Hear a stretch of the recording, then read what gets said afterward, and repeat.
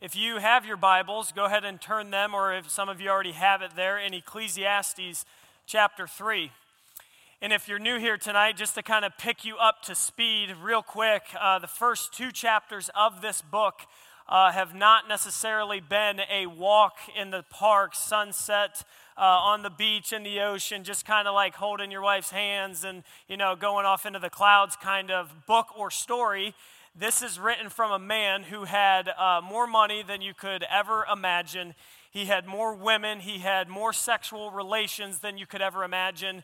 And he got to the end of his pursuits, and he is writing to us what we have been saying is his story or his testimony.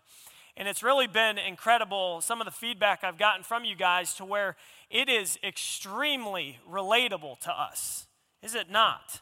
I mean, this guy, thousands of years ago, is telling us what he did and the lessons he learned, and we are sitting here in 2020, and we're saying, man, I feel that same way. Man, I've done that same thing. Or that has happened to me before. Or for some of you, you have said, I'm doing that right now.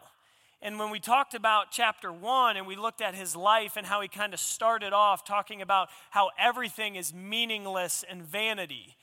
And what the lesson that we've been trying to teach or trying to get at here for this book is that hopefully it is not leading you to being more and more depressed in your pursuits. We talked about mowing the lawn. You shouldn't have to say, well, I'm not going to mow anymore. The pastor said it's vanity. Or, I'm not going to take out the trash. Wife, he told me it's vanity. We're going to die. The same event happens to all.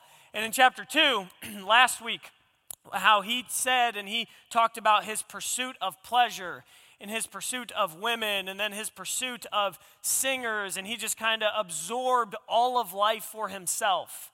And he talked about wisdom and how wisdom was for himself and work was for himself. And I believe tonight, and these are so practical, it's crazy how specific the book gets, and as it goes, every time I read it or I'm teaching it, I'm just blown away with how it feels like the book builds.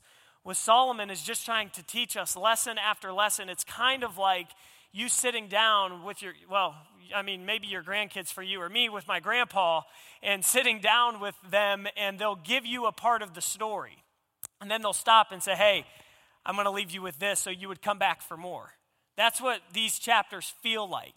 In Ecclesiastes chapter 3, he is going to start talking about seasons. And there are two types of men in this room when it comes to going to a wedding. When the wedding starts, not the part you don't like, the vows, the ceremony, and the pastor's talking too long, you're too hot, you're too cold, and not the meal. I know, because that's some of your favorite part. When you get to a wedding, it's like, what are we eating? You want to know. And who brought the food, who catered the food, not that part. It's after that part. It's when, after the daddy-daughter dance happens and the son dances with his mom and all those things, what happens? They start opening the dance floor. There are two types of men in this room. There are some of you that when a song comes on, what do? You lose your mind. Maybe you're upset. Someone over here, you're dancing. For me, take a guess. What do you think I do? I'm out, man. I'm dancing, whatever the song is. And Andy, go ahead and play these songs for me, because you ain't nothing but a depending on if you hear this song, some of you would want to dance to this song. You would love Elvis Presley. Some of you already started shaking a little bit. You're going to blow out your hip. And you are anxious and excited about dancing. And some of you, it would be this other song. Some of you, Tim McGraw, this is the one we tried to play a couple weeks ago. When this song would come on, you'll get choked up because you'll start crying, man. You're like, it's short. And when you hear this song, it causes feelings or emotions for you. And there are certain seasons and songs. Andy, go ahead and play the next song for me. And this song maybe is even more relevant because you have all told me to play this song every single week. I have gotten emails, letters, cards, text messages. Michael, have you ever heard the song Turn by the Byrds? No, I never did. And so this was the second time I've heard it. When you hear this song, it causes you to feel a certain way. A time, it's Ecclesiastes 3. A time for this, a time for that. And then the last one is maybe your favorite song and the one that you have on repeat. Andy, go ahead and play the last one for us. You already know. And when this song comes on, you guys like, man, I was in high school. And this was the one we would play in the car when I was with my girlfriend, and it was a good friend, and it was this, and it was that. And you know the songs, I'm not going to say it. Andy, you can go ahead and turn it off. But when you get to a wedding, you guys want to play? Yeah. When you get to a wedding and the song comes out, sometimes what has happened, if for some of you, you like a song that gets you out to the dance floor, and your wife will maybe drag you out there, you don't want to go, but once you get out to the dance floor and you start dancing, you'll be dancing to a song that you like. Maybe it's, the first one, it's Hound Dog, or maybe it's a slow song, or it's an upbeat song, and then there will come a song that you despise. And what do? Oh, man, they had to play it. And you go back and you sit down. But here's the reality about being in life in the seasons that are given to us. And we're going to jump in Ecclesiastes 3. We do not have the opportunity to pick the songs that are played for us or the seasons that we have been given to us. But we do have an opportunity how we will dance or respond or embrace those seasons. In life, when God gives you a season, you have the opportunity to embrace and respond to that season. And then your first point tonight is that you should know your season and embrace it. Know your season and embrace it. In Ecclesiastes chapter 3, and some of you, I can tell you're wanting me to go back and play let him preach it, man. The birds, they did it so well. Ecclesiastes 3. Anyway, chapter 3, verse 1, I'm going to read all the way to verse 11. It says this, "For everything there is a season, and a time for every matter under heaven, a time to be born and a time to die, a time to plant and a time to pluck up what is planted, a time to kill and a time to heal, a time to break down and a time to build up, a time to weep and a time to laugh, a time to mourn and a time to dance, a time to cast away stones and a time to gather stones together, a time to embrace and a time to refrain from embracing, a time to seek and a time to lose, a time to keep and a time to cast away, a time to tear and a time to sow, a time to keep silent, a time to keep silent and a time to speak, a time to love and a time to hate, a time for war and a time for peace." Verse 9, "What gain has the worker from his toil? I have seen the business that God has given to the children of man to be busy with. He has made everything beautiful in its time." So here is what Solomon says. He says this real poetic phrase in verses 1 to 9. He says a time to do this and a time to do that. And he says everything has been made or given for its season. Now, what I'm not going to do is I'm not going to go through and list all of the seasons and what they are. But the principle that Solomon is teaching is that these are things that God sends to us, regardless of what we would like to experience. So Solomon is teaching us a lesson that we should know our season and embrace it. A time to speak and a time to be silent. A time to listen. A time for this. And he's going through, and these are things that God sends, like I said, regardless of what we would like to know. And the reason my point would be that you should know your season and embrace it is this. How often would you rather have someone else's season except the one you're in? You would maybe see somebody in a career or in a business who is maybe further along. And we talked about perception the one week, how perception has maybe driven your idea of what a godly season is or where God has you. And it causes you to regret and not have the ability to, and as I started off, to dance or to embrace the season that God has for you. Because all of us, every single one of us across the board, would rather pick the season for ourselves than been given to us. Because the season I want to have, you want to know what it looks like? It's not very stressful. There's not a lot of pain. There's not a lot of turmoil. There's probably a lot of money involved in it. It's probably really easy. It's probably what I think I need and what I want, but in reality, it is nothing close. And God is so loving. God is so loving that he sends us these seasons. And if you embrace the season you're in, you're more likely to see God in it. If you embrace the season you're in, you are more likely to see God in that season. Because when you are in a difficult season, and I mean, there are highs and there are lows no matter what season you are in. Some of you would be in a very good season right now. You're just enjoying life, you're enjoying family, you're enjoying where God has you, and you would say it just couldn't be any smoother than right now. I still believe that season, we have to ask God, as I embrace this season, what are you trying to teach me? How are you trying to use me? If my glass is always full, remember we talked last spring about encouraging. How can I use this season to maybe help those with a glass half empty? How can I use this season to encourage? And then there are some of you tonight where, man, you're just discouraged. You're just in a tough season, man. You are struggling. You're a little bit more tired than you've normally been, maybe. You're a little bit more on edge than you've normally been. You're a little, you fill in the blank. In that season, I believe you still have to embrace it in order to learn the lessons that God wants us to learn. And here's something that has been difficult for me to learn. Perfection is not a season that will come. It just doesn't happen. Perfection is not something that I will attain to. I'm not going to run a perfect event.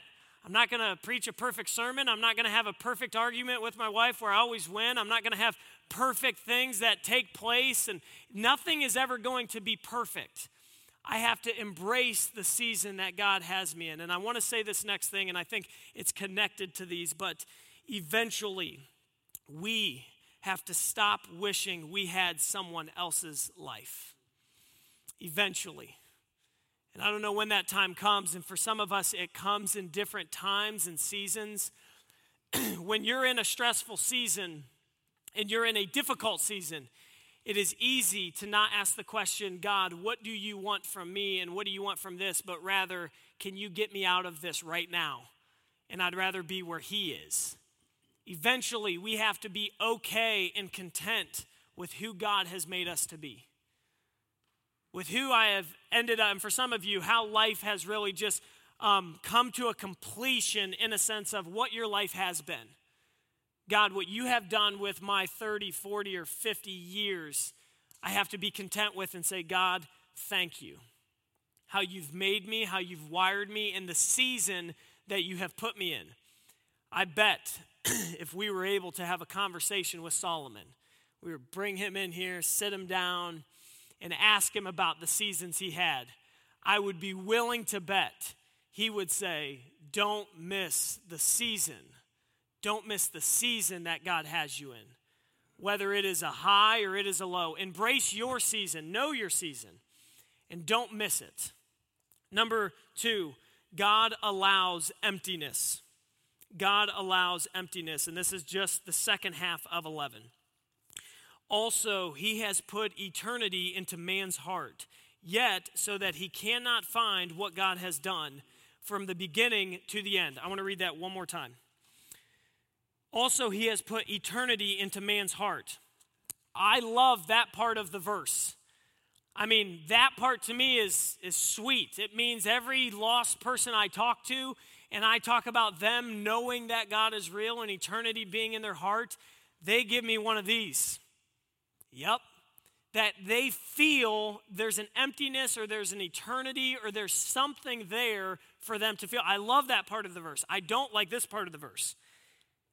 So that he cannot find out what God has done from the beginning to the end. What does that mean? I believe, number 2, in your point, that God allows emptiness. He has hardwired purpose into us. Something more than just what's right now, something more than what we can put our fingers on. And I believe the verse is teaching, or Ecclesiastes, Solomon is saying to us, God is so loving, he doesn't allow anything to satisfy but him. He's so loving that in our pursuit of maybe success or pursuit of fame or pursuit of ourselves, he is so loving, he will say, hey, you can pursue that, but I won't allow that to fulfill you. Because if that fulfills you, what happens? You don't need him.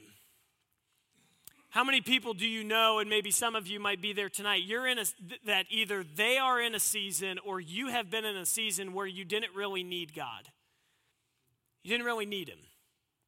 I was talking with an individual recently, and he was talking about his need for Christ, and he expressed he didn't really feel a big need for God because he already had a moral compass.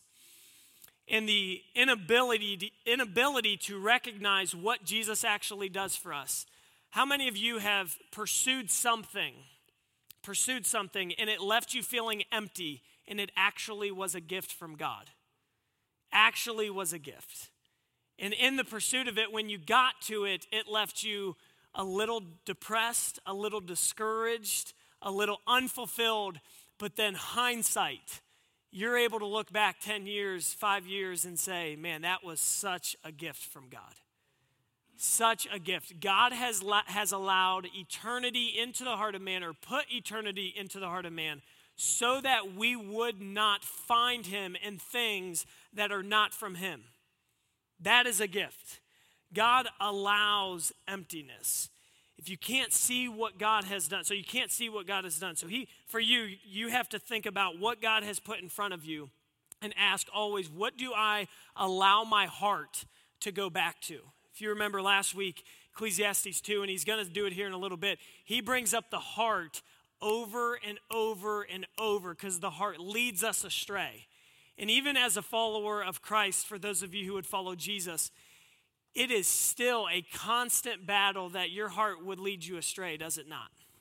It just leaves you a little bit empty. It leaves you a little bit regretting things. It leaves you looking back and saying, man, if I would have done this, I would have done this. I wasted this portion of my life, and there's regrets here, and there's doubts here. And Solomon would say, know the season you're in and embrace it, and it is a blessing, not a curse, when you realize emptiness, when you realize it. Number 3 in your handout, God's purpose to sustain us. 12 to 15. He says, I perceive, or I know, same thing, that there is nothing better for them than to be joyful and to do good as long as they live. As that everyone should eat and drink and take pleasure in all his toil. This is God's gift to man. We talked about the distinction last week, how in 1 Corinthians it says, eat, drink, and be merry, for tomorrow we die. That is not the pursuit, but Solomon teaches, he is reflecting back on Genesis 1 and 2, that when you work and you pursue the Lord in the pursuits that God has and they have their proper place, it is a gift and fulfillment from God.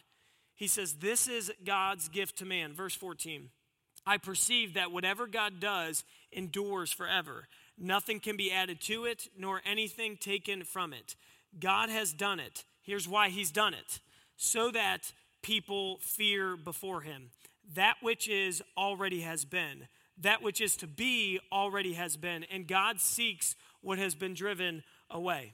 So here's what he says. He says all of these things happen, and God allows these things so that we would what? Fear him.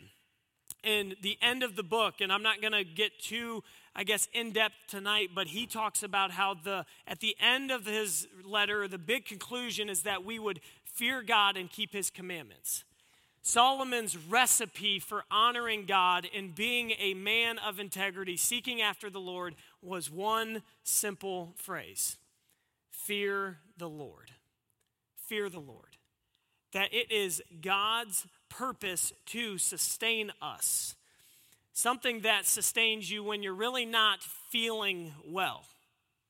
You go through certain seasons where you're just not really feeling super spiritual. You quit raising your hand during worship. You didn't enjoy the fellowship time. You got kind of annoyed because they talked too long, or maybe the pastor went too long. He said some things you didn't like anyway. You don't really want to go. And in those, I know you guys, you're like shocked. How do you know?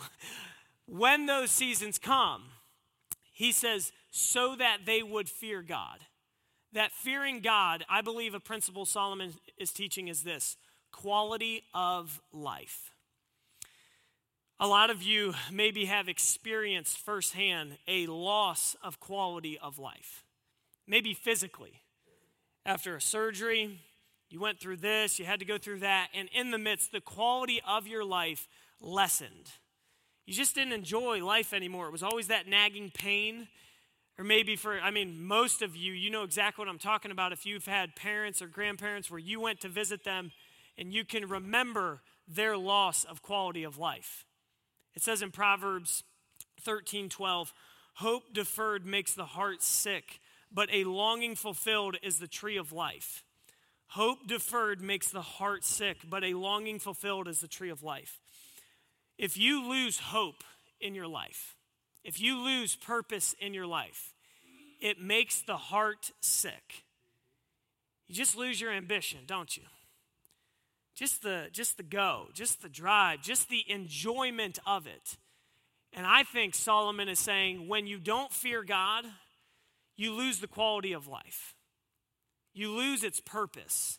It's hope deferred, that your hope is misdirected towards what it's supposed to be at. But a longing fulfilled is a tree of life. When Solomon talks about fearing the Lord, the reason I believe most of us don't fear God, or the reasons I don't fear God, is number one, control. I just want to hang on a little bit tighter when things get tough. I want to hang on. I want to control the situation. I want to put my hands on the steering wheel a little bit harder and white knuckle it. Or it's fear of myself, not God. It's risky. For some of you, you're maybe scared to fear God in one area of your life because of what it might look like. And the people I talk with, if they're new to accepting Christ, I always ask them this question. And we just did these baptisms, and I'll talk about them here in a little bit. But I'll ask this question. If you could talk to yourself 2 years ago, what would you say? And it's incredible. They'll start, their eyes just well up. And they'll say, you just need to trust Christ now.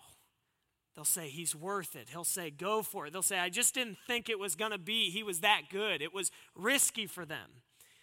And their quality of life when they follow Jesus is enhanced. Solomon is teaching your quality of life is enhanced when you fear the Lord. It is his purpose to sustain us.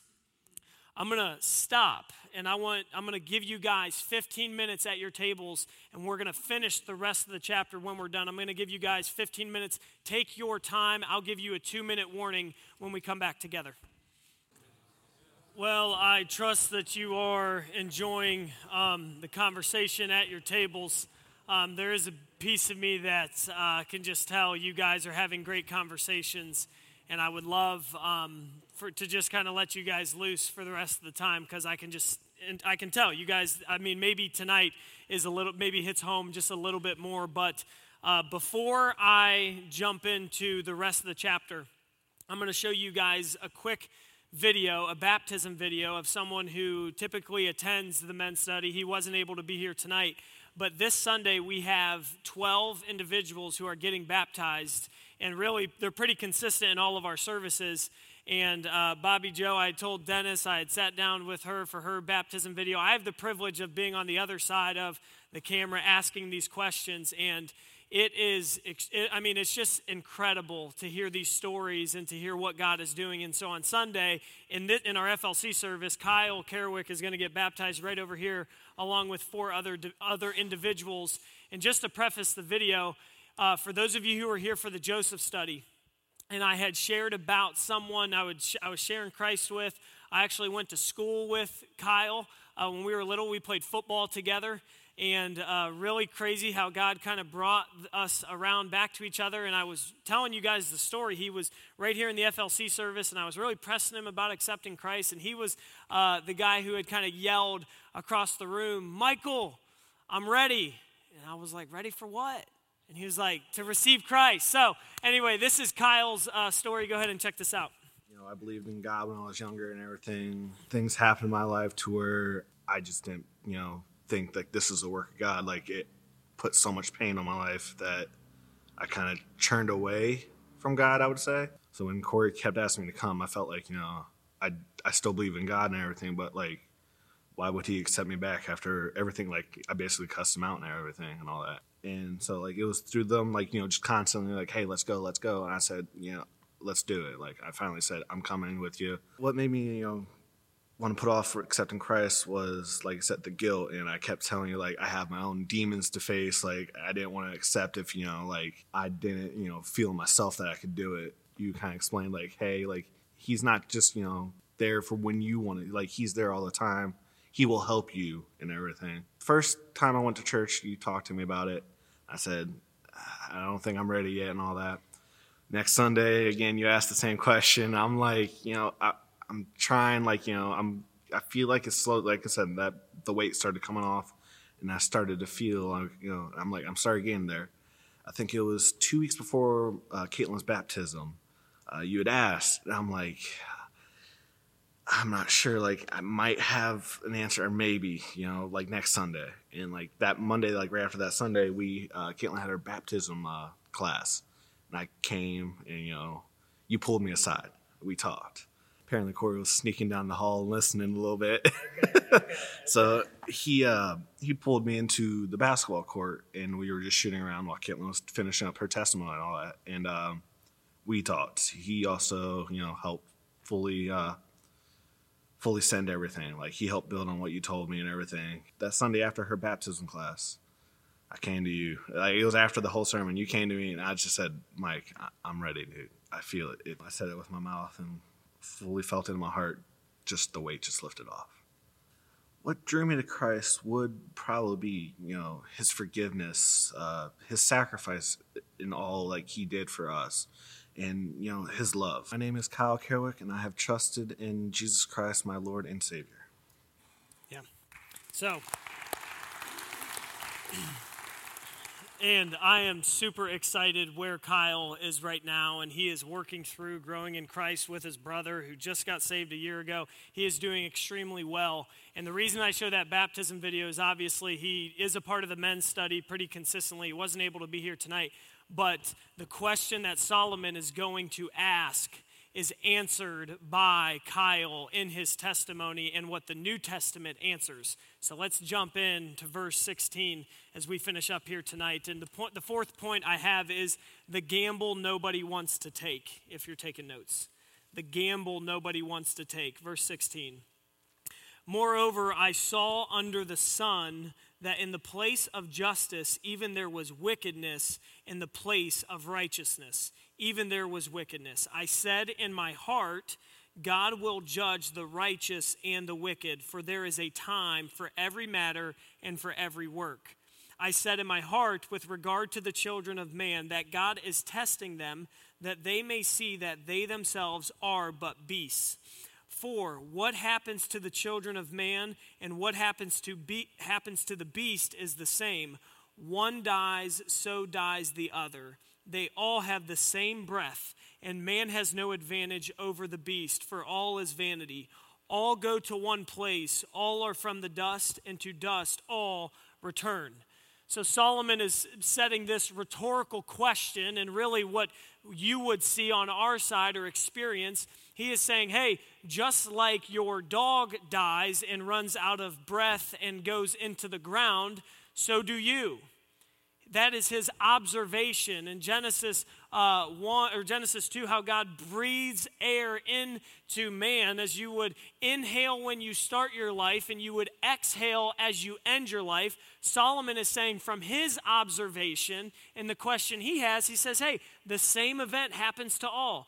All men are but beasts is what he says. And then he asks the question that everyone is asking. Who knows whether the spirit of man goes upward and the spirit of beast goes downward into the earth? ? So I saw that there is nothing better than that a man should rejoice in his work, for this is his lot or his portion. Who can bring him to see what will be after him? So Solomon asks the question. The Old Testament will ask the question that the New Testament will answer. It will set it up. And Solomon really, I feel bad for this guy. He's saying, who knows where the beast will go? Who knows whether the spirit goes upward and the beast goes downward? Who knows? The same event happens to all. And he is taking a gamble that really nobody wants to take, do they not? The uncertainty of the timing of death and the place where we go when we die.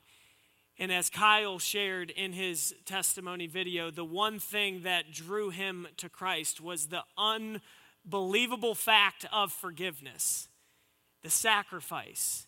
He said, I couldn't, and there's obviously longer versions of these videos because we talked for a long time. The reality that God would forgive him of all of his sins and accept him as he is was mind-blowing. All of us take certain gambles in life. All of us. There are certain things we are willing to gamble on. Maybe for some of you, the gamble is the stock market. And you are suffering right now because of that gamble earlier on this year. You're gambling on maybe a relationship or the investment you've made in that or a business gamble. But none of us should make a gamble on where we will go when we die.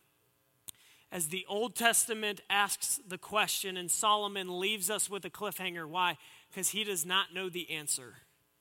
And praise God that the New Testament answers our question or answers his question. In 1 Corinthians 15, 55 to 57, it says this. The Apostle Paul says, death is swallowed up in victory. O death, where is your sting? O death, where is your victory? O death, where is your sting? The sting of death is sin, and the power of sin is in the law. But thanks be to God who gives us victory through our Lord Jesus Christ. It was Jonathan Edwards who said this, the thinking about death drove him to do what was right. Thinking about it, contemplating it, considering death.